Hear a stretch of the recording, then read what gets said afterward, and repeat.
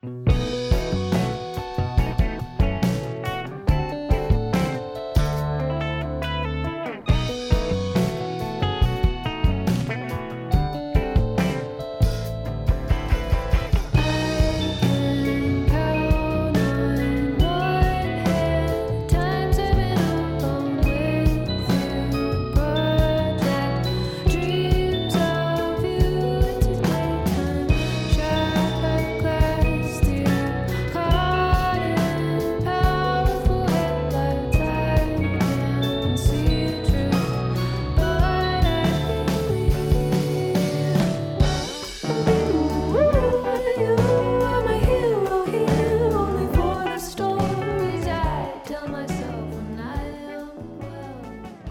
is Theo Henderson from Weedy & Howes, and I'm here in the studios with a resident that has several bouts of being unhoused and has some interesting perspectives. Echo Park is a very special place for me and Weedy & Howes because it is where I got my beginnings and got, I guess, my sea legs in order how to highlight the stories of the unhoused community in addition to Chinatown and other areas. And I right now want to talk about a lot of things about what is pertaining to the unhoused community. Without further ado, let's welcome Christy. Welcome, Christy. Okay. Hi, Theo. This is Christy. Hi, everybody. This is Christy, the unhoused representative of Highland Park. I wanted to come on this show to talk to you guys about decriminalizing the unhoused people in our communities. It is very, very important that the people who are listening to this podcast, especially the people who are unhoused, realize that this is a time for us to build solidarity in our communities. If you do not have an unhoused representative in your area, if for some reason you feel like you're being threatened, that there's sweeps going on, that there's cops trying to take all your stuff, that there's a sanitation department trying to take your things, in whatever community across Los Angeles that you are, you do not deserve that. We need to decriminalize you, and one of the steps is to get the people in the community involved. This is not an easy step. First, you have to build solidarity within you guys. I really think that the unhoused people really need to build solidarity similar to the one in Echo Park. Places like Highland Park, I was able to stand up and be the representative for them, but not a lot of neighborhoods have people that are willing to stand up for them. We need to wake up and stand up for our communities. We were mentioning earlier before we were on camera, and I want to talk about it because this is a conversation that needs to happen in the unhoused, homeless, or structural insecure communities, and it's how we want to be called. A lot of people say that they this term unhoused, I use it because I create agency, but what is your perspective on that? Well, I really think that calling us homeless, calling us transients, calling us bums, calling us anything else other than unhoused can be kind of how do you say, it could be a little offensive. I mean, you're talking about people who are human beings. You're not talking about trash. When you say transient, you make it sound like we're picking up trash. Like it just sounds so, how do you say, okay, I don't want to say racist. It sounds so insulting. We're human beings. We don't have a home. So technically we are homeless, but we're more unhoused because California, Los Angeles is our home. Yeah, we do have a home. We just don't have a roof over our heads. Plus there's more unhoused people than you think. They're not just people on the street. There's people in motels, people sleeping in their cars. They don't have houses either, even when they have jobs. Even when they have a job to go to 9 to 5, they're still unhoused. I think the term should change to give us back our dignity. That could be a good way to start decriminalizing us.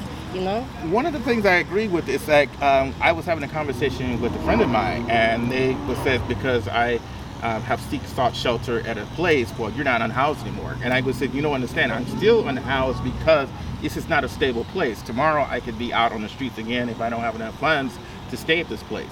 And I think this is one of the conversations that many people have this visualization of unhoused, is that people think once you're in a roof, that you're not. I stayed unhoused on the kindness of someone's couch.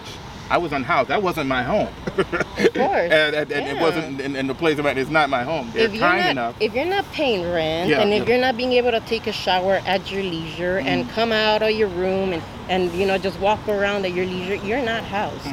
You're not, if you're not paying your own bills and you're not able to use the home leisurely, that's not your house. And if you have to abide by sometimes the crazy rules or the lagress of people that you are staying with, that's not how you're not house secure. I have a question on that very particular point, and he makes a very good point. A friend of mine made it. He says people will stigmatize the new term unhoused. What do you think about that? Because I have some ideas about it, but what do you think about it? I think people shouldn't stigmatize the name. I think they should be more accepting to it. As I said, anybody who's unhoused, anybody who considers themselves quote-unquote homeless, who is listening to this podcast, I urge you guys not just to stand by in solidarity, but also to start using that term. If you start using it, I'm pretty sure other people are going to start using it soon. Don't call yourself something that they called you. Don't use it to your advantage for the positive. I'm not homeless, I'm unhoused. Thank you for saying that. So tell us a little bit about your story, because you sound like you are doing some excellent things. You were the representative. How did you start becoming the representative? What was the lightning rod for you to step in? A lot of things. Basically, a couple of years ago, I was handcuffed for being unhoused. When they did a sweep, they basically sort of like, they did a sting on us to see who they could arrest. But these things aren't conducted or weren't conducted in Highland Park just to catch the quote-unquote drug users. They were used to kick us out of the neighborhood because of all the NIMBYs in the area. That area of Highland Park got gentrified very quick, and unfortunately a lot of racist Caucasians, which I don't want to say, but yeah, unfortunately there are a lot. They were calling, they're not beautifying the neighborhood, they're making it worse, we want to make it pretty. So they were kicking everybody out. They were blaming us for a lot of drug use, which not all of us were doing. And they basically took our stuff. They basically took all our stuff, had us in handcuffs while they took our stuff. And that made me very angry. I was like, okay, there's no reason for me and people on the street who I can call family, because let's keep it real, sometimes people on the street can be closer to even family. Exactly.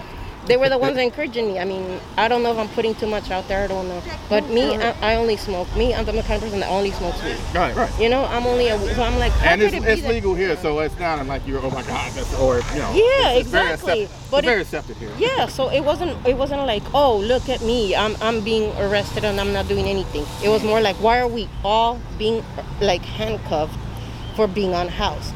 Then a little bit after, I ended up going to the hospital because my cart was so heavy. It ended up sending a hernia to my L4 and my L5. I had to go to the hospital. I was kicked out for being unhoused. I had to go back to the street while I was recovering from spinal surgery. And while I was there were a lot of news reports about the unhoused, in which they were saying a lot of derogatory things, how they're this, how they're unsightly, how they're this and that. And I was like, no. Something's got to be done. If at the least I can help in my neighborhood, I'm going to step up and write letters and go to council meetings, neighborhood council meetings, and that's where I started meeting people that could help, and I started getting in touch with LACAN, SWLA, and of course LATU, which I'm a proud member of. I love the Los Angeles Tenants Union. And that's what I was going to say, let them know what it is, yeah. Oh yeah, heck yeah, of course. Those are great organizations that help the unhoused, and again, I urge the unhoused population who's listening to go to their nearest LATU chapter and request either an unhoused working group or request to work there. That's a good way to make a difference. Get in touch with your LA Tenants Union, the unhoused working group. They can help. They give out resources, they help people, and they can help you get in touch with Street Watch LA, who records when there are sweeps, who records when there is unfair treatment of the unhoused, so that the unhoused can have support, not just from themselves, but from the community. As I said, it's very, very, very imperative that we build up solidarity. That is why I'm a member of LATU, because I've seen the things that LATU does within its own organization for tenants' rights, and I love what they do with the unhoused working group. They don't just give out small resources like water and tents.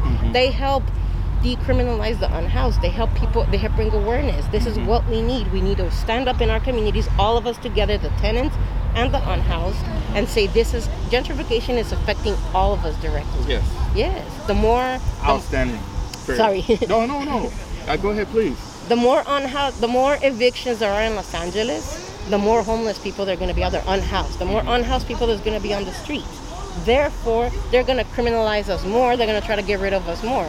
You understand? They're going to, What I want to ask you, too, because COVID-19 has caused a lot of things to happen to bring it into sharp relief. For example, I was thrown out of a park within the Creative Park to create a shelter for unhoused during COVID-19. The issue is with COVID-19, do you expect or do you think that there's going to be more unhoused people as a result? People have lost their jobs and not being able to pay their rent? Of course, there's going to be evictions. There's going to be a lot of people ending up unhoused. And as I've said, not everybody out there should, I'm not saying that anybody should be criminalized at all. Yeah, great. But there's going to be people that are like, wait, what? I'm a hardworking person. Why am I being criminalized? And that's the way you guys don't see it. Once you're unhoused, you have absolutely no respect. The cops stop being your friend. Even in the hospital, they can kick you out just because you're unhoused. Now imagine being unhoused and undocumented. That's even worse. Yes. You understand? You get harassment, you get treated. I mean, like I've said, I've had my tent burned down. I've had my tent ransacked. I've been through spinal surgery and I've been handcuffed just for the sake of being unhoused, just for being on the street. And again, this is the harmless stoner. Can you guys even imagine what it must be like for the substance users? I mean, I'm not going to go and criminalize the unhoused at all. I love the people in my neighborhood. They have been better than my own family. I've had very toxic family members, and the people on the street have actually been, even substance users themselves have told me, don't ever try any substance. They're the ones keeping me up. They're the ones going, yes, Mija, keep going. This is good. Keep fighting for us. I actually end up getting more encouragement. So it's like, how could you look down at them just because they're in substances and say this and this and this and that? Like, you have no idea how these people, the lives of these people live. I mean, I'm not these people. These wonderful people live. I mean, you're talking about mothers, fathers, brothers, cousins, musicians, artists, shy people. You're not just talking about like these big, bad, horrible criminals that you have in your head. Stop thinking what they're saying out in the movies. Stop looking at the world through one side. I mean, you guys gotta remember that the heart breaks before the mind does. So if you're seeing somebody with a mental illness, don't just look at them with pity, but look at them with compassion. This could have been my grandfather. This could have been this. And then you say to yourself, no, they can't be my mom. No, that's not going to be my grandpa. Really? Really? How many unhoused mothers are there in Highland Park with kids of all ages? Yes. Okay, myself included. I have 3 boys. And you can't tell me that your mom cannot be unhoused, that she cannot fall in circumstances, that those circumstances could drive her to use substances. You cannot say those things. Stop looking at people like they're trash. Yes, I understand it's not nice to see substance abuse. It is never nice. But I see people having more compassion for people in the media. Like Heath Ledger died of an overdose. Yes. It was medical overdose, but still they were drugs. Okay, prescription drugs are not that different from heavy substances. Michael Jackson, Prince, River Phoenix, Drew Barrymore. These are the celebrities that had Substance abuse. Lindsay Lohan. All of them had mental health issues and substance usage. But our society, we're blaming and shaming society. We have been programmed to be heartless, callous, and evil, and to find a way to other people in order for us to be honest and open and compassionate about it. How long have you been unhoused? I've been unhoused for 3 years. I started in my truck. I was in a truck that got repossessed because I couldn't pay for the parking. So I had my truck repossessed with everything. The person who sold it to me did not want to give me the paperwork for it. So when it went into the junkyard, that person took it and gave away all my stuff. So it was bad. That's horrible. And I can imagine the challenges of it. I want to ask this newer question. It's like, what was it like the first night that you were unhoused? Because I had someone reach out to me and ask me, because they are becoming unhoused, and they want to know what's the first thing and what goes through their mind. What was your first thoughts? Well, honestly, I couldn't believe that I was left with just out on the street. I mean, like I said, it was circumstance. I lost my job, I lost my kids, things started going downhill, right? I'm not going to say that I was prepared for it, but thankfully, due to, me trying to be resourceful, I was able to, get my truck and all that. So I haven't had it as hard the first few days, but I've seen people who they can't handle it. It's really hard for them. It's like they cry. It's not easy being on the street, and especially when you have nothing, when you lose everything, which most of us do every time there's a sweep. We lose all our documents, all our documentation. We lose everything. We lose our blankets, our clothes. We literally have what we have left on our bodies. Our shirts, our pants, and if you don't have any socks and you're just wearing sandals, well, fuck you, that's how it is. Sorry about that. Well, one of the things I noticed too, like the first night that it does have a sense of shock, but I walk a lot. because it was because everyone deals with it differently. I never did it. I walked out in the valley trying to find a place to force myself to sit down and go to sleep somewhere, because it was like I just refused to do that. Because I think it would have to be a psychological breakdown, and so I just kept walking until I think maybe a couple of weeks. Then I did the bus thing. I used to sleep on the 720 Santa Monica bus, because in my mind I could justify I'm not completely all the way lost hope. And I think people realize when they say people like being out here, they don't understand the psychological, emotional, and physical toll it takes on people. That they give up hope if you continually demonize someone or you keep beating them down. One of the things that I talked about in another episode was the fact about the doll experiment. Back in the day, we had black and white dolls, and they would show black people the doll. They would say what would be the good doll and what would be the bad doll. And based on the stereotypes that black people had heard, they would pick the white doll. And based on the stereotypes that about bad things about black people, even black people were saying bad things about them.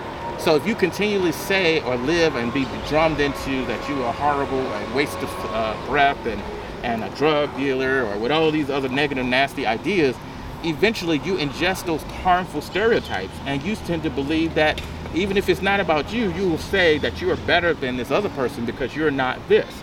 So how are you able to come to the sense of compassion that you expressed earlier? What made you look at us all in the correct human lens, that we're all a human, we're a microcosm of society, and life happens to all of us? Honestly, what made me wake up was being unhoused, seeing it for myself with my own eyes, because it's a world that you guys don't get to experience until you actually get to live it. It's you're worked, you're indoctrinated to think a certain way, to think, oh, homeless people, drug user, homeless people bad, homeless people rapists, homeless people. And when you go into these encampments and you actually end up losing everything, and you become part of the unhoused, you start realizing, wait a minute, they're not that bad, they're regular human beings. And you start seeing the psychological, the emotional, all the damage. I don't want to glamorize myself to say I've always been this kind and compassionate or anything like that, but I've always tried to help out people before, like I said, maybe here and there I lost track of it, so I wasn't as active as I might have wanted to be. But I mean, you gotta look at people and see the humanity in them, right?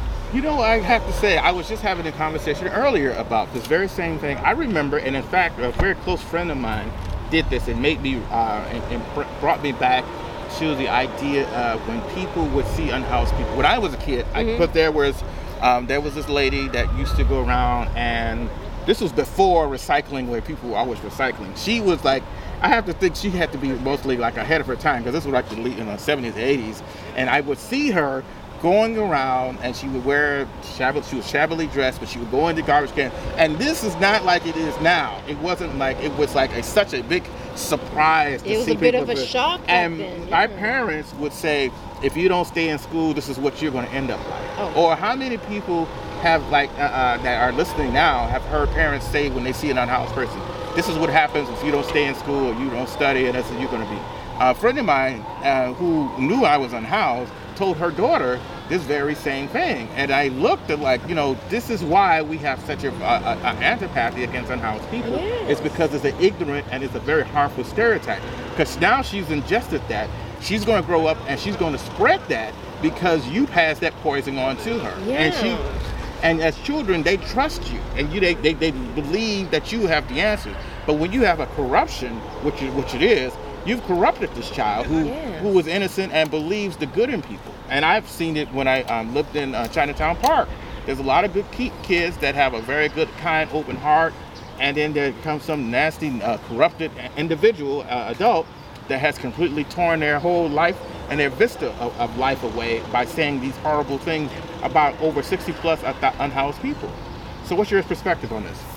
As I've said before, we really have to stop this as a community. I mean, you can't look at unhoused people and guess why they're unhoused. A lot of people will say, well, this person doesn't have a job. None of them want to get jobs. I've had people in the restaurant in Highland Park tell me that.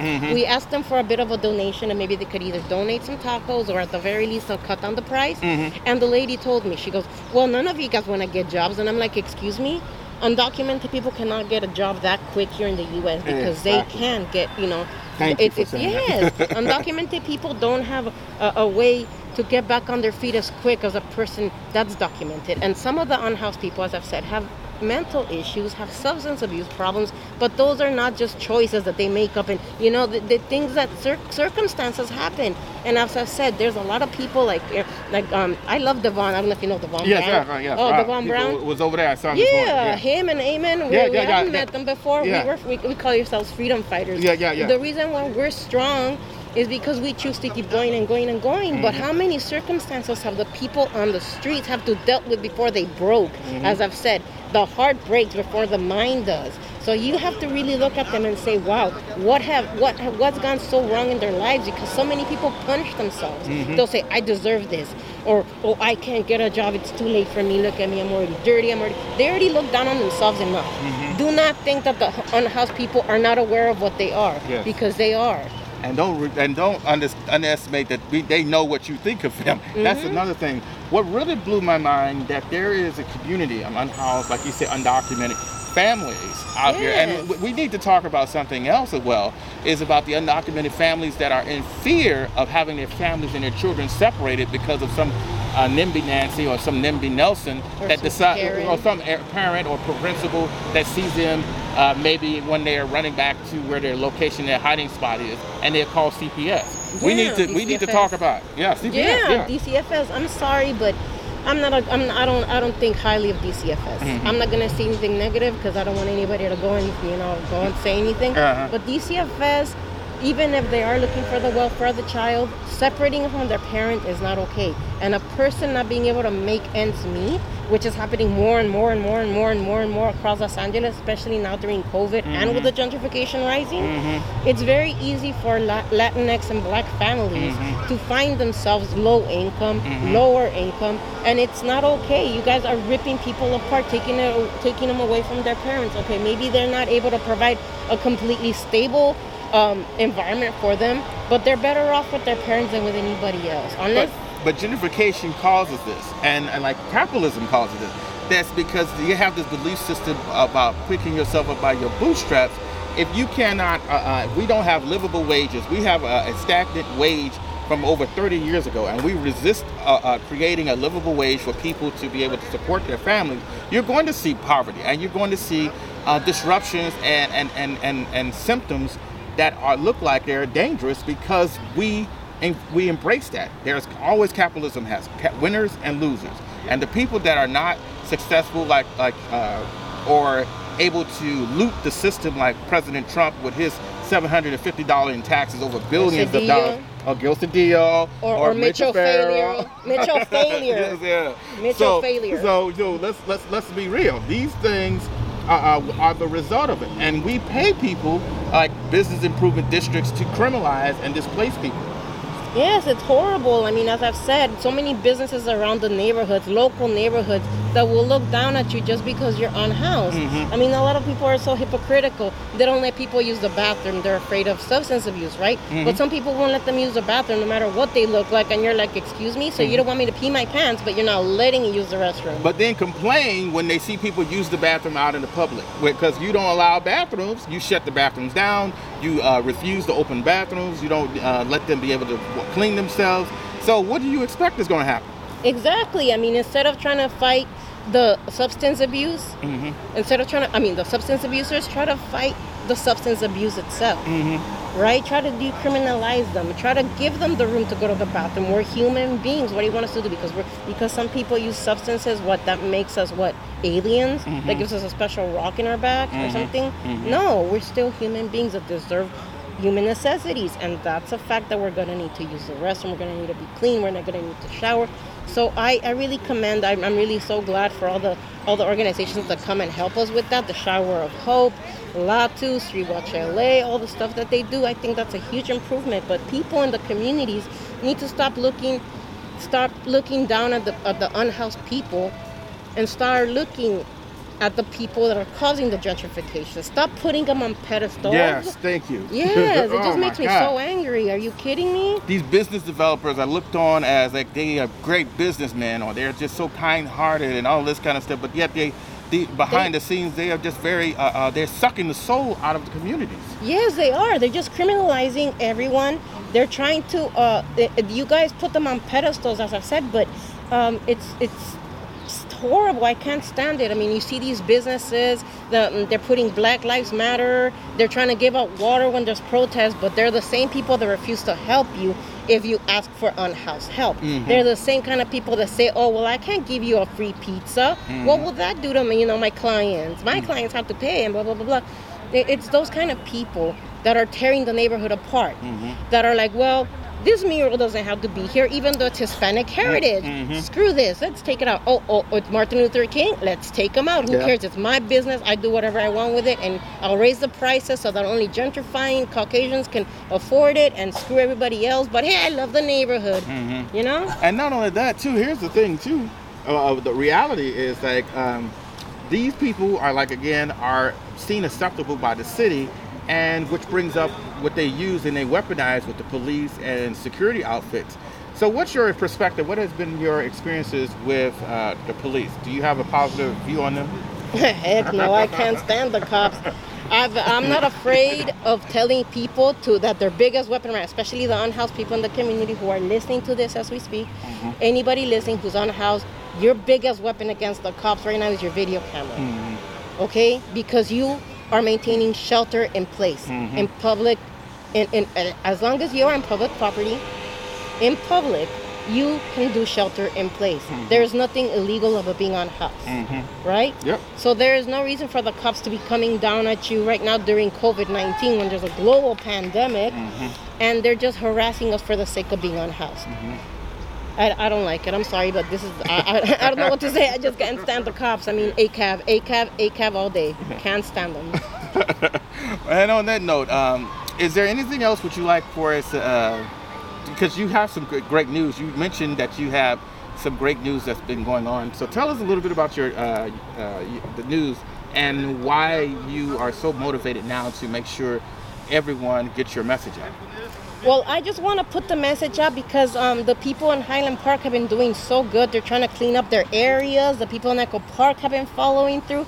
I think, honestly, if the community starts seeing us, the Latinx and the Black communities start seeing that we're smoking and keeping our substance use in check and we're keeping it indoors, I think that's a huge help. And I just want everyone to reach this, to try to do that, to try to do the best, because it's going to work.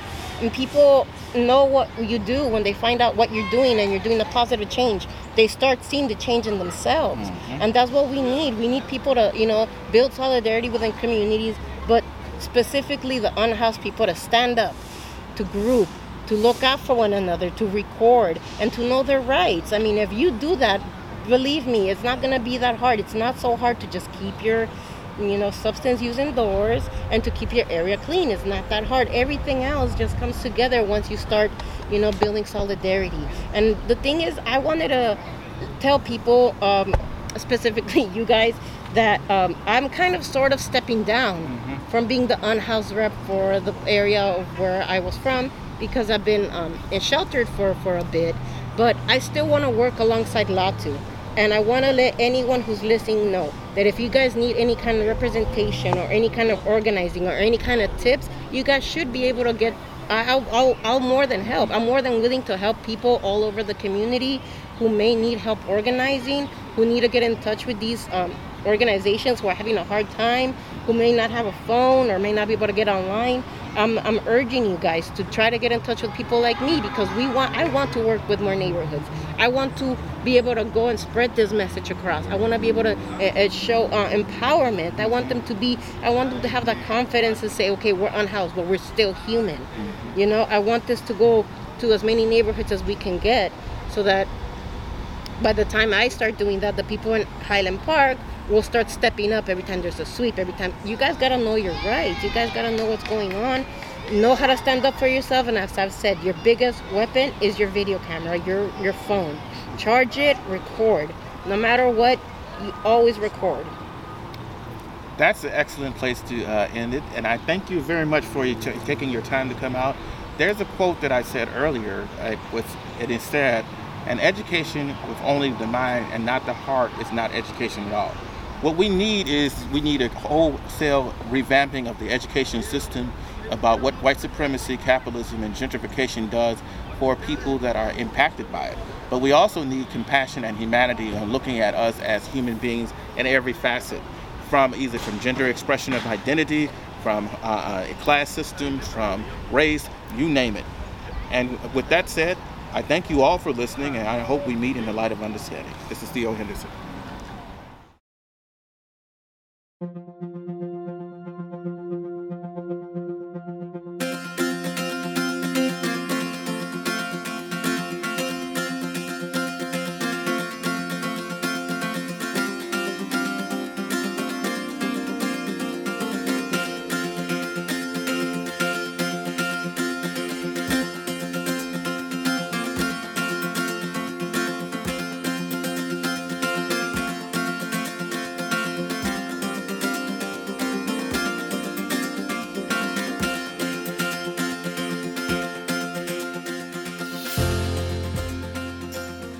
Unhoused news. Tragedy has struck again at Echo Park. An unhoused man by the name Sean Murphy, who would have turned 31 on the 26th of this month, passed away on October 2nd, 2020. This is the third unhoused death amid COVID-19, the heat wave, and the brush fire and the aftermath. The other unhoused people that were passed away in Echo Park was Brianna Moore, who was 18 years old, Sean Murphy, who was 29, and Andrew Kettle.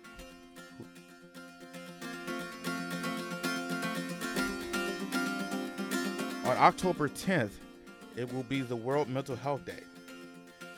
Another tragedy also occurred in San Diego, California. An unhoused woman was run over by a tractor on Oceanside Harbor Beach. In Philadelphia, housing activists are going to try to set up community land for unhoused neighbors.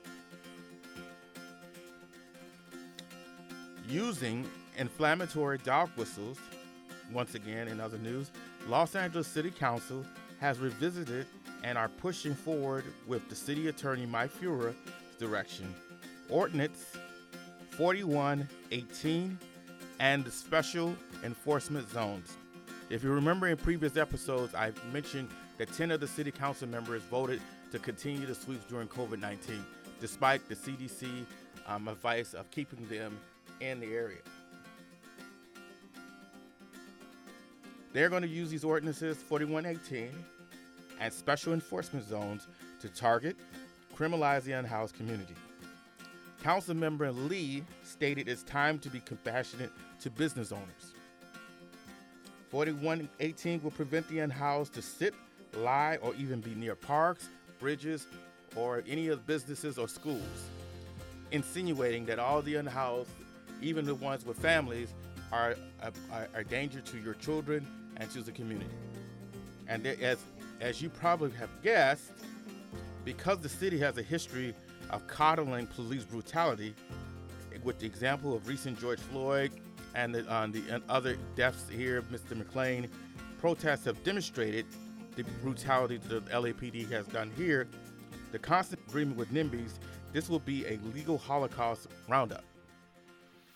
This final solution is on the wings for increased police and upcoming Olympics. In other dire news, Mayor Garcetti abdicates responsibility of the houseless crisis and used the imagery of horse dung to describe the unhoused community. Los Angeles is the second highest number of unhoused in the United States, according to a recent study. In the New York Times, it reports the number of elderly unhoused people have tripled. Meanwhile, a vigilante group who calls themselves Downtown New Yorkers for Safe Cities and Safe Streets are using the excuse that the city did not consult them and the unhoused community are all criminals, are using Twitter and Facebook to get more supporters to fight the expansion of a shelter in Feedy, New York. Echo Park is creating a GoFundMe to provide other alternatives as well as new services to provide in Echo Park to help the unhoused, which is trying to employ the unhoused, get money for lights and other amenities that are necessary that Mitchell Farrell, council member, is trying to punch down on the unhoused community. Also bear in mind, Mitchell Farrell is one of the people that voted to continue to criminalize the unhoused with the sweeps. Mitchell Farrell is also one of the ones that are spearheading the revisiting of 4118.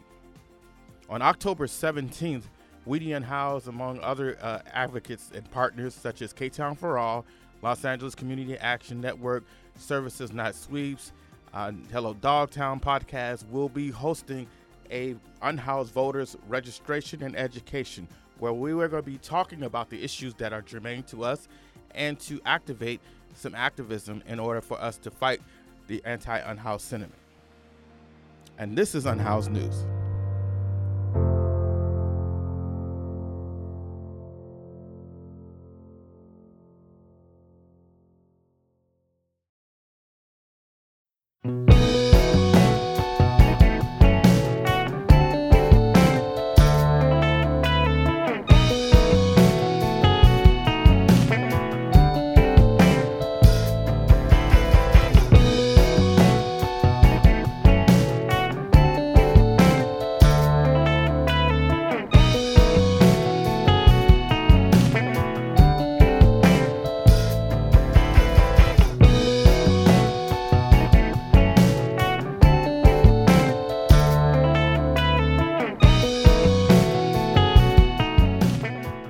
To provide this episode with some nuggets of information about Los Angeles, California, and its different locations. There are many similarities with Echo Park and the city of Hawthorne. Of course, you can have probably guessed it, it is steeped in discrimination. However, Hawthorne is known also as a sundown town. A sundown town is a town that refuses black people to be in the town, to buy a home, or even to stop through the night. Hawthorne represented a white 1950s aura. They also had Cold War experimental planes. They had artists like Marilyn Monroe, Beach Boys, James Mansfield, as well as the young kid from Lassie. Hawthorne was named after the Scarlet Letter author Nathaniel Hawthorne. It prided itself on being a very deeply religious community. As you probably have guessed in the history pertaining with the African American community, anytime you see a religious community, it is always usually was steeped in deep racism in the country here and during the 50s and 60s. Hawthorne was no example. It is similar and is known as the religious community, much like today's Trump religious community, evangelicals. In order to attract the white religious racist community, they would hold revivals, bribing children to generate home leads to rural open areas. Many times people from the Midwest would come by and look in or would be tempted to buy a house in that area. The Italians were welcome there. The Japanese as well, they were the gardeners, but not the blacks, which is not a surprise. Black people were barred from living there. If caught in town, they were thrown in jail, beaten, or killed. In the 30s, the signs would say, the N-word, don't let the sun set on you in Hawthorne. Hawthorne also boasts of a famous resident and indigenous athlete by the name of Jim Thorpe, who won a gold medal and was not a victim of the sundown laws that it held for black Americans. Of course, I mentioned before, Marilyn Monroe spent 8 years there, as well as another superstar, Sonny Bono, who spent his formative years there. The same excuses about quality of life and children's safety follow this community today. The unhoused community lives way in the boonies, away from civilization. It took a while for us to find the area, and it's very difficult to find out where they are unless you're actively looking to go out and find the unhoused community. They also get constant harassment. So join us for episode 34 of We the Unhoused. where we get to know the residents and what it's like to live out in a far away from civilization in Hawthorne.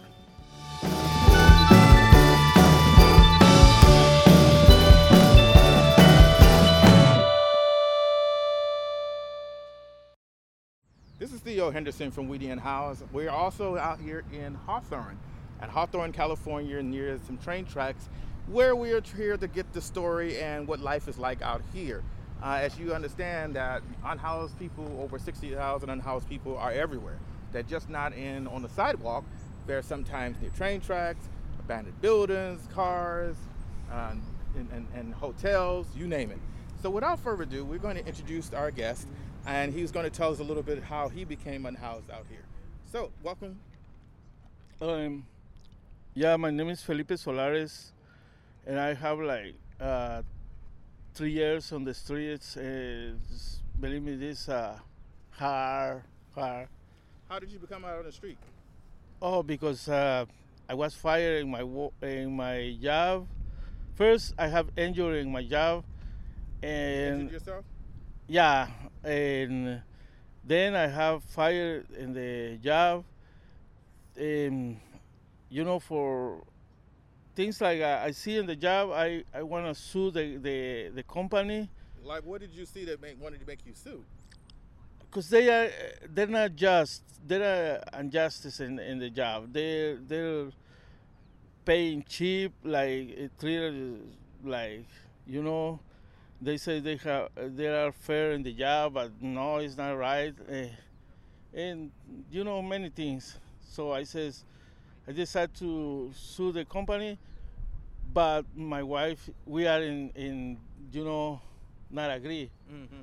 She says, okay, if you wanna do this, do it by yourself, alone. You are alone. Mm-hmm. And why did she didn't want you to fight back? Me? Yeah. Oh, because I don't know. Because I think I have the rights. I want to see if this country, right? This is we have a right to talk to why we are disagree, right? One of the things too is did you feel, because you are not, are you documented or undocumented? So we can, I'm documented, but I mean residence, permanent. Okay. I don't have the citizenship yet. Oh, I see. So maybe she was concerned about retaliation for your residency. Yeah, exactly. Okay. And like I said, my wife, she is disagree with me. We have problems. This is not the problem. This is just the little drop to Mm-hmm. And I ended up on the streets. First, believe me, I feel like the first day, all these days, because I'm sorry if I get emotional, Go because ahead, please. in this situation I lost the communication with my kids. I lost the communication with my wife. After these years, my wife came one day and says, "This is the papers for divorce. We are divorced and we're done." And those days are like the worst for me. So I think being on the street, this is just a part of this. On top of that, I got my car somebody stole my car. I lost a lot of tools I have in the storage, because I cannot pay more the storage. In 1 week become like a ruin for me. Everything like we serious being homeless. Somebody predict me this when I start coming with the homeless, because first I'm asleep in my car. Oh my goodness. Then one guy told me, he says, first you're gonna lose your car, then you're gonna lose this and that. It's like He predicted everything. What was it like your first night to be out away from your family, and you're just out here on your own, and you just have you and yourself to deal with the situation? How did you handle it? Oh, believe me, it's hard days. Like I mean, some people say in our culture says the men don't cry, but you know I cry a lot, and I feel alone, feel too much pressure on me. Uh, if I don't get sick, maybe it's because I don't know, because something is holding me. Like uh, I think it's not down to me. With me, it's not down all of them. Like being like throw me in the alcohol, in the drugs or something like that, right? My next question too is like, if you had someone that was having in your situation, what would you do to help them be able to manage it? Because it's tough to be out here, isn't it? Yeah. So what would you do? How would you help prepare them? Because like COVID-19 and people are being evicted from their homes and they don't know. They think it's just like you living in a house. Everything is fun. You can party every day. You can dance. That's so what would you do? You said like prepare somebody. Yeah. I think this thing is not preparation. Like this thing is like a coming like a hurricane or like a like a knockdown. Like punch. Yeah. A sneak punch. Right. And believe me, in this right here in homeless, I've been suffering like stolen, like beat it up, like everything. You say you got beaten up. I got stabbed a few years ago. So yeah, I know some of the perils about it being out here. So what happened with you when you get? How did you get attacked? Oh, the first time, it's a bunch of gang members. I surrendered for gang members, and in a circle, and I'm in the middle, and I'm talking to the guy who sounds like he's the director of the gang members, I think how you say, like, I don't think it's without respect. The only I says is, like always I did is be my rights, no, express my rights. But he don't like it. He punched me in the face and let me on the floor, throw like kind of knocked down because he hit me sideways. I never happened this to me. So now and on, I says, hey, don't get close to me when there's somebody. I see somebody like anger to me. Well, and then one day happened when somebody hit me with a cane right here. I have a scarf. I have a scarf right here. Yeah. Like you can see. I see it. Wow. Yeah. Well, I mean, why would this person hit you with a cane? Because, that's what I have something into me. Like I have to joke a lot with the people. Right. And this supposed to be my friend. Not my friend, but know me, and we living together in one thing. Then I found him in a couple, not months, maybe in a month and a half. I saw him in the street, and we start joking. I start joking with him, and I saw him like a kind of mad or something like that. And he started me chasing me with a cane, but I think it's like a game.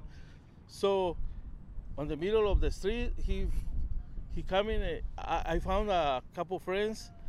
He saluted friends, and then when I go back to see him, he hit me with a cane on the cane, like he has it. I'm sorry to hear you went through some. Those are experiences. Like believe me, maybe these things make me strong in this situation. I don't know how many more I have to suffer, but I think God no more. But I want to ask you too, because we were mentioning a little bit about it before we got on camera. The police, because they mentioned, like you guys have, as you can see here, there is no regular trash pickup, and they always complain about unhoused people are dirty and things. But we were talking about something that happened with me and as well as you is that people come and dump the stuff that are housed and they'll leave it with and blame the unhoused. What's going on? You know, like always, there is a people like I think they for them it's too much take the trash to the dumpsters because they had to pay, and they have the. It looks like they go in some place and clean the house and charge a lot of money, and then they wanna get the how you say the easy way out of the trash is just dump the trash in some place like it's empty, and they're gonna blame and the homeless people. So which also brings up an interesting point about how capitalism penalizes even housed people. Is they have so many ridiculous high prices, and instead of banding together and challenging the system, they rather punch down. So how would you be able to get this stuff out if you had? Well, I can easily remove this trash from here. There's a couple dumpsters that I know where I can. Every day they are empty. I can feed the trash right there, but anyway, they're gonna still kick us out of here, right? So, what's the point, huh? Yeah, what's the point? Well, also here's the thing too. Is like you said, the sheriffs came out here. What did they say? Oh, believe me, they don't say they treat us rude. Nothing. They just says, if please we can move it from here tomorrow because a crew of the cleaning is coming and they don't wanna throw away, our stuff. Where are you gonna go? I don't know. I have no idea. You see, just because they're polite doesn't mean that they are not going to follow exactly. The law. That's the kindest police officer will throw you out because they're just that's what I think all the time. Like, they are nice and they are polite, but they still. If we ask him, hey, where we can go, he says, go out of the Hathor. So they just throwing the ball to somewhere else. Yes. If we coming out of the Hathor, it's like we are not more the problems for them. Like we are problems for another city when we land there. Right? But believe me, there is over there. You see the street down there is the other side is Redondo Beach. Right. And we are like a ball, like they throw it over here, they throw it over there. Like, yeah, exactly. So basically, they have no solution for you. They just don't want you in their neighborhood. Exactly. Exact definition of NIMBY. Not in my backyard. Oh, yes, exactly. And there are some officers that very rude. He says, "Get out of Hathor. Get out of here. Get out of Hathor. Go to the freeways." Because in the freeways, we have to deal with the highway patrol and the Caltrans. And Caltrans is another people like it's very rude. People like very rude. Caltrans, they just coming and posted one day, we wanna get you guys get out of here. Like we have to do it because they coming with I think it's intimidation is the other way like they use intimidate us because they says you are trespassing, we're gonna give you tickets for trespassing, and if you are here when we coming, you can get arrested. This is one of the things that is seeing of a universal thing with the unhoused community is the fact that we explaining that we are harassed and terrorized by the law enforcement. But then you have people that run around saying the police are wonderful, and they don't do anything wrong. And it's like maybe one day this world will understand and wake up to see the reality of this. One other thing before I end is, what would be a way of us help you? How could we get you back on your feet? It's a good question. I don't have What? I think. Well, we found a place when we can stay, not forever, right? Because I don't want to live forever on the street because it's hard. Mm-hmm. Yeah, like we said, it's hard, so hard. Sometimes we get wet. We have to sleep in wetness because the water is raining. The last year raining a lot, Yeah, and all the time I was Heat wave soaking this early, water. brush like fire. this. Yeah. Yeah. Yeah, like, but I want to back to the point, like you says, the to the police is some people think the police is nice. That's what I thought before when the first time when I have my first with the sheriffs. Mm-hmm. You know, I it is when I start coming homeless because I've been sleeping in my car. Mm-hmm. One day coming and knock in my window and I says, let me put a pants because it's summertime and I sleeping and kind of in underwear. Mm-hmm. They put me in underwear on the street in front of the people like is Mm-hmm. passing, and I think this is like a make us low, like a Intimidating. yeah, humiliation. Yes, because you know nobody deserves to like treat it like that. Nobody deserves to be like that just to being homeless or just to being no money or money don't change nothing. We always being like humans and there is no colors. There is only one sentiment, like a survivor on the street. Mhm. Yeah, that's my opinion. Thank you very much for your time. This is Theo Henderson from Whittier House. We're going to mill about a little more to interview some other perspectives on the treatment of a house here in Hawthorne, California. Thank you all for listening, and may we again meet in the light of understanding.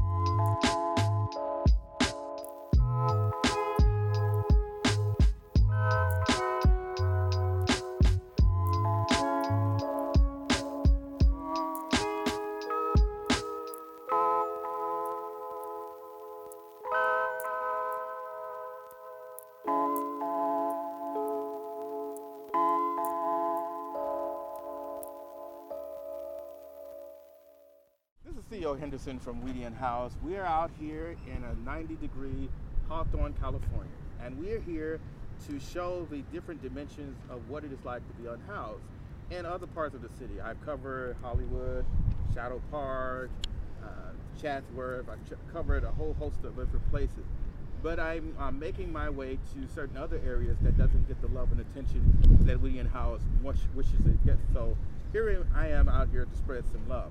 And speaking of love, this is what justice is love in action. Dr. King says this. So one of the things that I noticed is that one of the difficulties I mentioned during the COVID-19 is when everything stood still. The world stopped and shut down. Unhoused people were unable to charge their phones, as well as the other amenities like bathroom usage and usually going to showers. And here we have, out of this need, was not the city doing this, but this is volunteers and activists that have joined in and pooled their resources together to create a solution. And this is called Power Up. Without further ado, we have some of the activists here. We'll have a conversation with them and ask them what prompted them to come out here to do this. Without further ado, let's introduce ourselves. Hi, I'm Hillary Barker.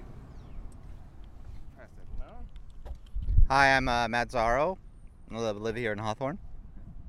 My name's Maggie Clark. I also live here in Hawthorne. Maggie, I'll start with you.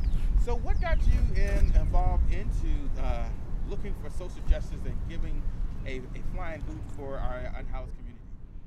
Wow, that is such a big question. I think a lot of things probably kind of contributed, but one big thing for me is I'm a librarian. And I work now at a university here in the South Bay, but my first jobs in libraries were all at public libraries.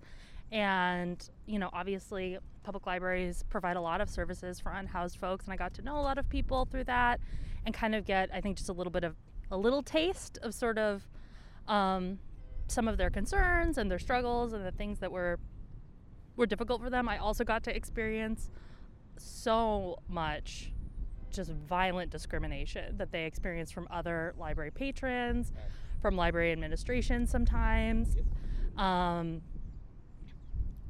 just generally from the community. Like, I think a lot of that sort of anti-homeless rhetoric would kind of fall on libraries and librarians, even from like city councils and stuff. And it was like a constant fight to explain why we were providing services to people who are unhoused, which was really disturbing, obviously.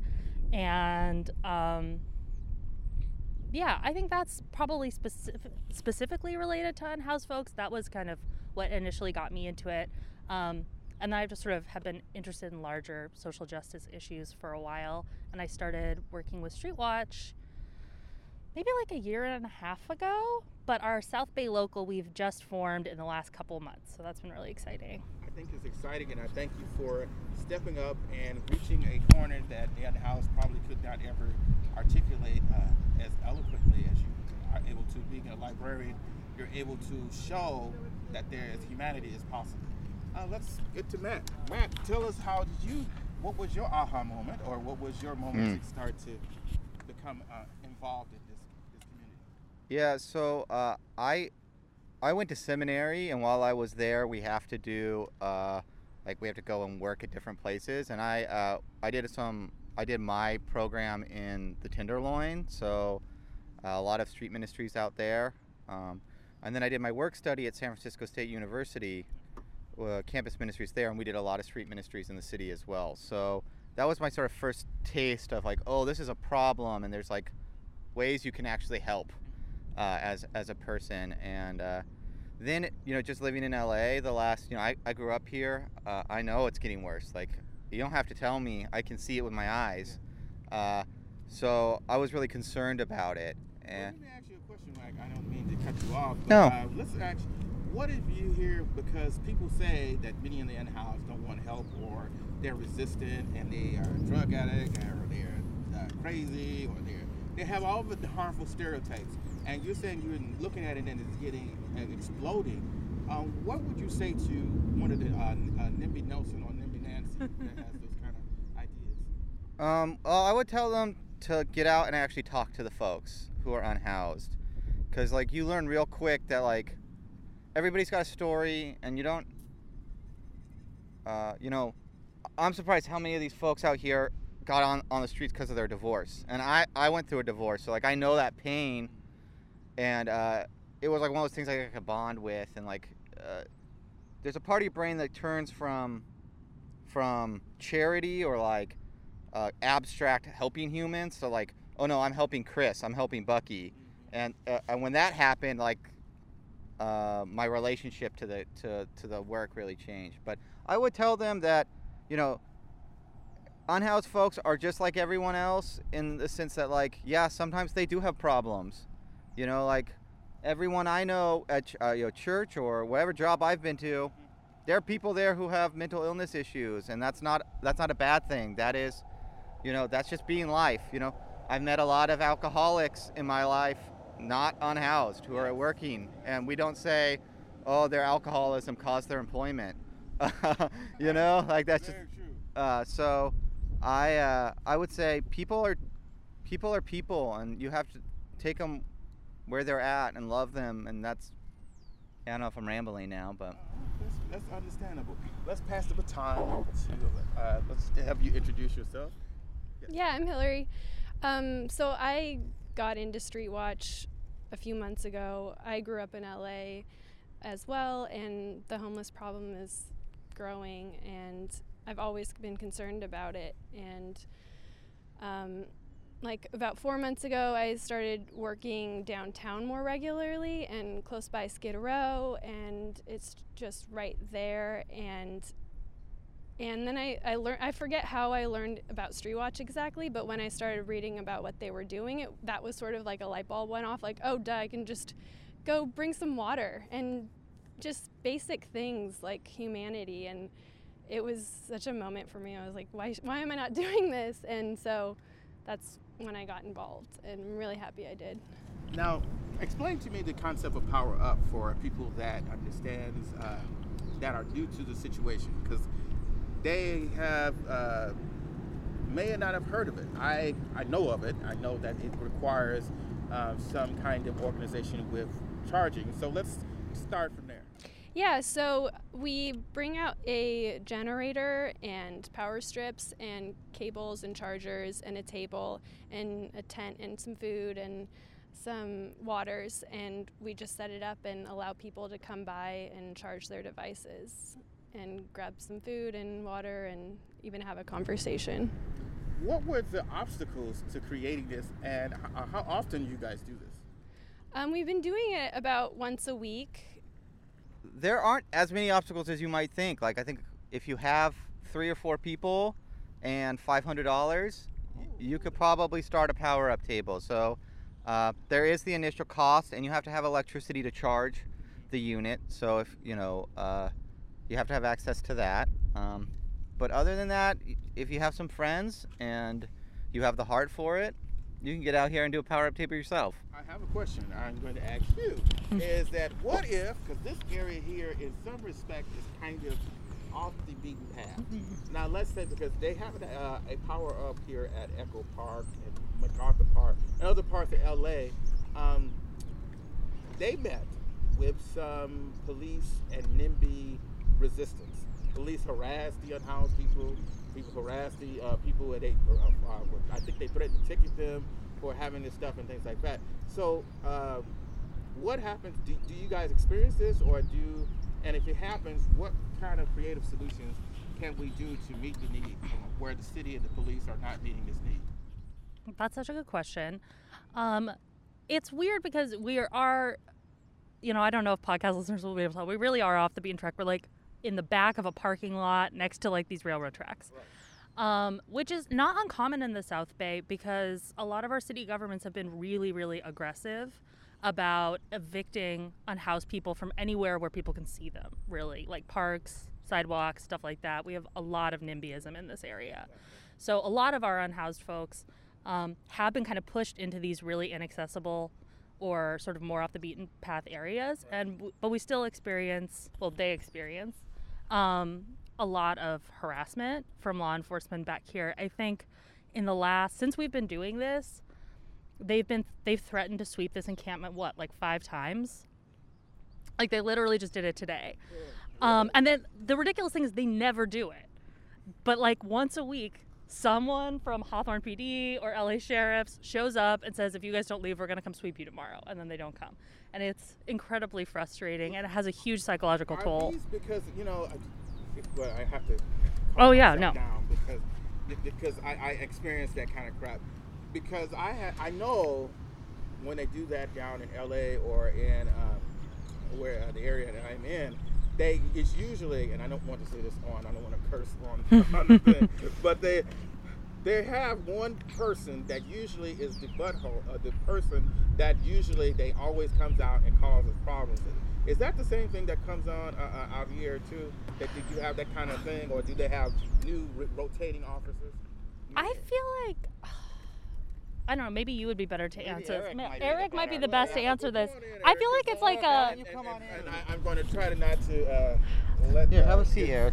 My anger to overtake me, but I feel you on that one. So let me reiterate my words. So does they have a certain select police officer that comes out and targets the unhoused people, or is it just a random group of people decide to just come down and bother you? They stated that you guys faced this harassment today. So what's going on? So by a day-to-day basis, we have some we have a lot of sheriffs and a lot of Hawthorne PD coming here and saying that people are complaining. Now they never state.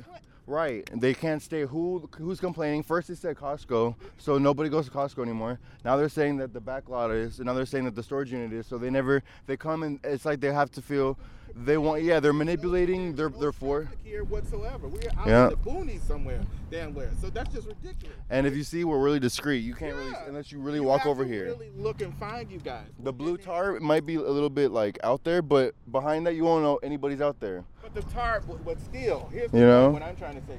Here's a train track. There are fences all around. There's no way that people. I don't see any. Y'all gotta be customer of nosy. Costco coming with their shopping cart, rolling down the street to a train to catch a train. So how ridiculous is that kind of thing? But that's what NIMBYism does. That's why I have to calm myself down. But this is what. Yeah, I had a flashback. But this is what. That I understand. So how long have you been out here? I've been out here for like 7 months. How did you become an house? I had an apartment and it didn't work out with people that you live with. You know how that goes. And they had a place to go and we were not prepared for it because we were basically paying the majority of the rent. Right. So we didn't have any like extra to save up for another down payment on an apartment. You know. And it's high here in California and any other areas. So please understand. You know. It's not like easily. And it wasn't tax season yet. You know what I mean? Yeah. So we just put everything in the cart and got a storage unit and put all of our stuff in there and we just kind of like motel surfed for a little bit. And then it got to the point where like $100 a day is hard to get sometimes. Yeah. So we just kind of posted up a tent with the approval of one of my friends over here and it just, you know, we just started saving up our money here. I think it's a better way to do it, you know? Yeah. You don't, all you have to worry about is food and obviously you want to shower, you go to a gym or something, you know? And you just handle what you got to handle, you know? Right. So, you know, and you have a fortunate ability because you have youth on your side, where for people that I like, that maybe, I want to say, let's just say seasoned, age seasoned, I don't want to call myself old, age seasoned, that we, you know, it's not easily to bounce back if you have health challenges and things like that, which you may and may not have. But how did you find here? Conversely, than somewhere, let's say, for example, Skid Row. Some of my homegirls are from Hawthorne, and I just like looked around and heard that one of my friend Lucy's out here. Yeah, okay. So I asked her if it was okay to put a tent over here, and she said it was cool. Okay. We were more than welcome, and that kind of like gave us, less stress to worry about for a little bit, you know. Okay. What's the difficulty of living out here? And this is a different life to live in here than where I lived. I lived out in Chinatown in the city and a park at night, and this is a little bit different because one, the foot traffic was a lot, the police presence was a lot. I mean, they were constantly there, and then there is also private security. Then there's the NIMBYs. So, and which is we got that in common. But this is a little bit more outside here. How is it to live out here? What's the challenges here? Over here, there's a lot of people that pretend to be, not pretend, but they have a place to live and they come and play homeless and try to like bring the heat from the police over here. So some people don't live over here, man. They commit crimes, come over here to hide, thinking that, oh, well, I know her, so I'm gonna see if I can hide in her tent real quick. They don't know. And then we wind up getting, you know, the outcome of it because we live here. So it affects us because there's constant police looking for somebody, and it winds up being a problem because there's a lot of traffic because of that, you know? I see. So is there places for you to get food and showers and places like that here? Yeah. When the detectives come, not just a regular officer, but a detective comes, the detectives come to give us resource pamphlets to help us get into like some type of source, and they try to like give us the best advice they can. They've never arrested us or put us in handcuffs and searched us. It's just the constant harassment, like as if we're a nuisance, and it's like we're very discreet. All of us are very discreet. If somebody's not here that we know, we pretend like we're not here. We literally will like look like we're out. We will all tear our shits down and we'll leave somewhere and we'll come back later when they're all gone. So we are very discreet. You know, it's like they're almost harassing us and they're bullying us because we're not doing anything to them. They're trying to like almost like antagonize us. Yes. Well, not only that too, because I noticed one thing as a common feature with Chrissy was telling me about over at Apple Park and other areas. is the fact that they have a constant recipe of trying to provoke the unhoused person so they can arrest them. That seems to be the common. They will do constant harassment. They know that it's going to irritate you, but as soon as you voice any disapproval or outrage, then here comes, and particularly like what I had, like 13 cops throwing me out in the rain. So this is a common thing. So what is the way that we can get people to help give assistance and help you get more people to help you get you on your feet? I don't know how to answer that. How can we help you get? What's the first step, and for reaching you to get maybe a place to stay that's safer, away from police harassment and the house key source I've been hearing about. You know, homes not handcuffs, right? Yeah. House keys, not handcuffs. Yes, that's an excellent solution. I think that's. Why do you think that this is such a stumbling block for the city to take a hold or join forces with? I feel like the Hawthorne area specifically is very like, they're anti-homeless people because a big percentage of the city population are unhoused. So I feel like they don't want to put people in housing like that because there's so. I can't honestly, I can't answer that. But I'm just speaking on what I've witnessed myself. I feel like the city doesn't really care about the homeless people. They don't really want to put emphasis on us. They won't help us out.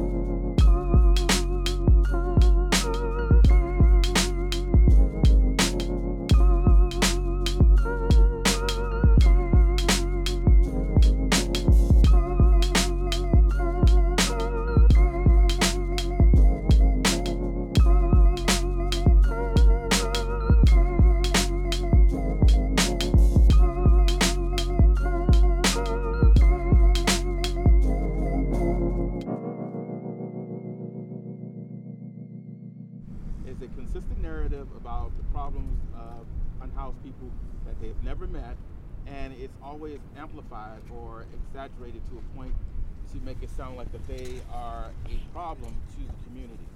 And what we found is, like, a lot of times it has this deeply rooted into the gentrification and capitalism. And so we're going to ask a little bit more questions. What is your perspective about this area here? What do you feel that's the energy that goes on, and why that they are against the unhoused community here? Yeah, I think there's a couple reasons. I think capitalism does give the homeowners around here a real incentive, or at least a perceived incentive, to worry about their property values. So they paid probably somewhere around $1 million for their houses back in the 90s. Now they're worth $2 million, and they need, that's their wealth. That's what they're passing on, and so they do a lot to protect that wealth.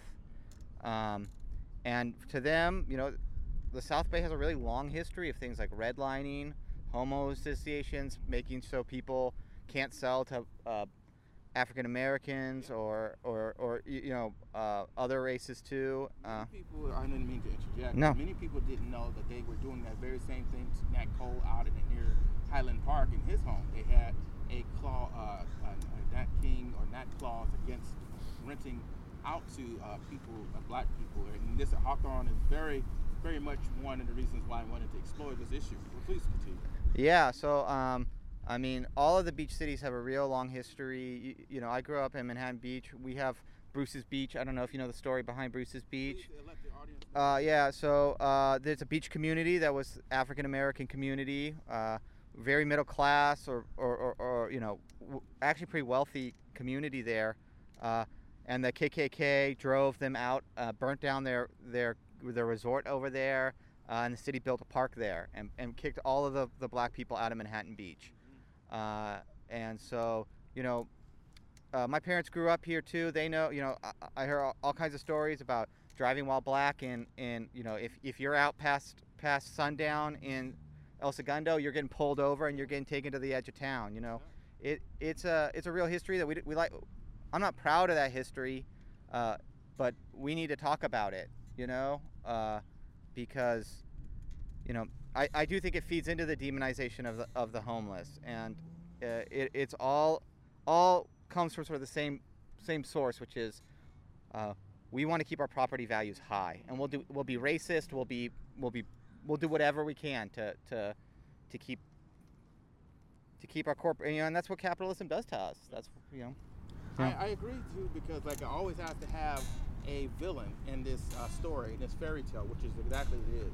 It has to have the fairy tale of the hero that's dressed in white and the villain that's dressed in black or have black skin or brown skin or some other kind of identifying notion to justify the othering and the criminalization that usually ensues, or murders. And, you know, so with all that said, do you think with all of the protests and things going on, does it help open up a conversation with people to understand about the unhoused community, or what? Yeah, I think so. I think that at the very least, people are starting to see, you know, I think that's why it's so important to have images, and people are starting to see the truth about how police interact. You know, if you would have told somebody, you know, a police officer stole a homeless person's bike, you know, I think 5 years ago they would be less willing to believe you than they are today. Yes. So I do think that the protests and sort of the spotlight that's been shining on how our police state, you know, how the police function in our police state, and yeah, I think it has made a difference. So I'm a big supporter of Black Lives Matter. You know, Street Watch considers them allies, and we march with them. We do our best here in the South Bay to, you know, when Kinsey, Dijon Kinsey, you know, they put the call out that night. I was so proud of my team. We had like 8 people out there from Street Watch LA, South Bay, showing up and being good allies. Well, that's what we need. We need everyone, all hands on deck, in order for us to finally dismantle the white supremacy and this anti-unhoused sentiment. We are looking for you that are listening to join us and help us beat us in the light of understanding. And in such, we could do something to make this place a better place than we found it. This is Theo Henderson with Meeting in House. I thank you all for listening again, and may we again meet in the light of understanding.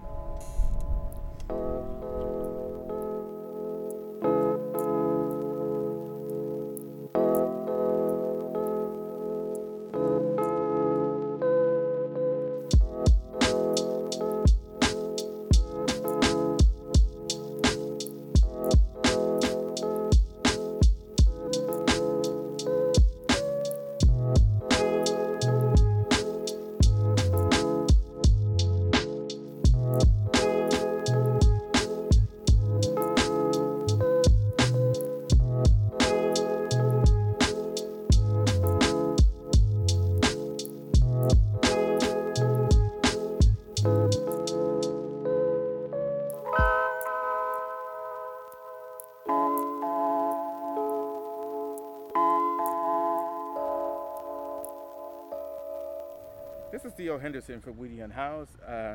So here we have a new resident, and I want to introduce him. After our interview, he was listening in, and he wants to tell us his story. So what's your name, sir? I've been running around from, I was first from Alabama, Birmingham. What's your name first? Oh, Stephen Terrence Taylor. Okay. I'm also a kid. Like, I have a KIDD family in Alabama and a father in Cleveland, Ohio. And so I ran from Alabama, Birmingham. I was given a ticket by someone that I know, and he paid for my ticket from another country, and then he was brought here, you know, whatever. He's a United States citizen. Why did you leave Alabama? For my religion, God alone. Okay. Okay, and I found out the truth, and like the reason why Thomas Jefferson had a Quran, so to speak. Okay, and he was one of the 4 founding fathers of this nation, and he built something called We the People. That's also in the Quran. So I started finding out about all these truths. Then I found out that I was a messenger, just to shorten it up. This is why you hear all these weird sounds sometimes. But you're angels, they're not more than angels, okay? but there's a gift that is used behind it that God gives. So the government does know about this. Sorry to say, but they do know about it. The government has been protecting me in a way I'm not at liberty to speak about right now. One of the questions I have. Why am I treated this way is what I want to know. Why am I running around all the time trying to get back to my family? I said, well, can I get back home? I'm trying to get back home. My family, they contacted my family. You know what I mean? My Uncle Ricky, he knows, his name Ricky Kidd. He knows who I am, and he's African American, and I have Masons in my family. Okay, so what? I don't know too much about the Masons in my family, but I do know I have them. So it's a whole bunch of stuff going on. It's not a conspiracy to kill me or anything, but it's because of who I am. Well, how long have you been here? Me, I just been here all day. You just got here? Yeah, I've been traveling on the bus, and I've been trying every way to get home. So if you know anyone that can purchase me a Greyhound ticket or anything to get home, then that would be better. Or a phone is really what I need, so I can record things. You know what I mean? This is one of the things about finding a way up to helping the unhoused community is that what is the best way to help you? So you're looking for a bus ticket to get back home. That's what you're saying. Right. Or a phone. Well, or a tent while I'm here. I'll stay here and just watch the game. Okay. So, well, thank you for telling us your story. Like I said, we can, give it out to the public, and maybe someone can reach out to you here in Echo Park, because this is a common place. So your stuff is protected. Your camera, you, and you, you're protected. Trust me. Oh, thank you very much. This is Theo Henderson from Weedy Unhoused, and I thank you for your time, and I thank you all for listening, and may we again meet in the light of understanding. You say you love me, but what does that mean? Love so subjective, I don't know you that well. I took my time waiting for the right inspiration to conclude this episode. In the course of this episode, a lot of things have happened that has moved in a breakneck pace. The city is moving faster to criminalize unhoused under the bridges due to Judge Carter's rule. The city council has approved, again, a business improvement district in Chinatown to criminalize the unhoused. And all through the city, there's meetings and NIMBYs, as in a matter of fact, across the country, there's been retaliation against a vulnerable population, using the same stereotypes that has been used here against many of the unhoused: quality of life, safety of people, children, and drug needles. Through the course of that also, there has been some phenomenal things, some amazing things. Weedy Unhoused has opened the door for conversation, and people have responded favorably to me, and it surprises me. I did not do Weedy Unhoused completely alone. I've always had some people that met me where I was, which is why I've been inspired to do the same when I interview the unhoused and figure the solutions. It should be the same. We should meet people where they are, and not everyone is going to be perfect.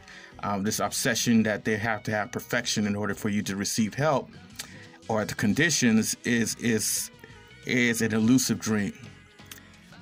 This time I wanted a way to thank my video editor, Carlos Nieto III. I also want to thank my audio editor, Carla Green, and my other associate editor as well, David Brown, my cartoonist, Katie Fishhill, and also many, many people behind the scenes that have came to me and came along to offer behind the scenes help and have done a wonderful job. In particular, K-Town for All, I like the Los Angeles Community Action Network, Polo Pantry, and many others that stay in the background. And I wanted to take this opportunity to let people know that I also do video podcasts of Weedy Unhoused as well. So in the upcoming future, you're going to see some of me highlighting some of these other first responders other than the ones that you all the time see, like medical personnel, fire departments, and police, of course. These are the ones that are grassroots that don't get a dollar, don't make any money off of this. And they come out and they rise to the occasion due to overwhelming public antipathy from the NIMBYs, and then some support from people that really get why we need to get together and band together to create a positive solution. And on that light, I hope the light shines a little bit more brighter toward the light of understanding. Thank you for listening.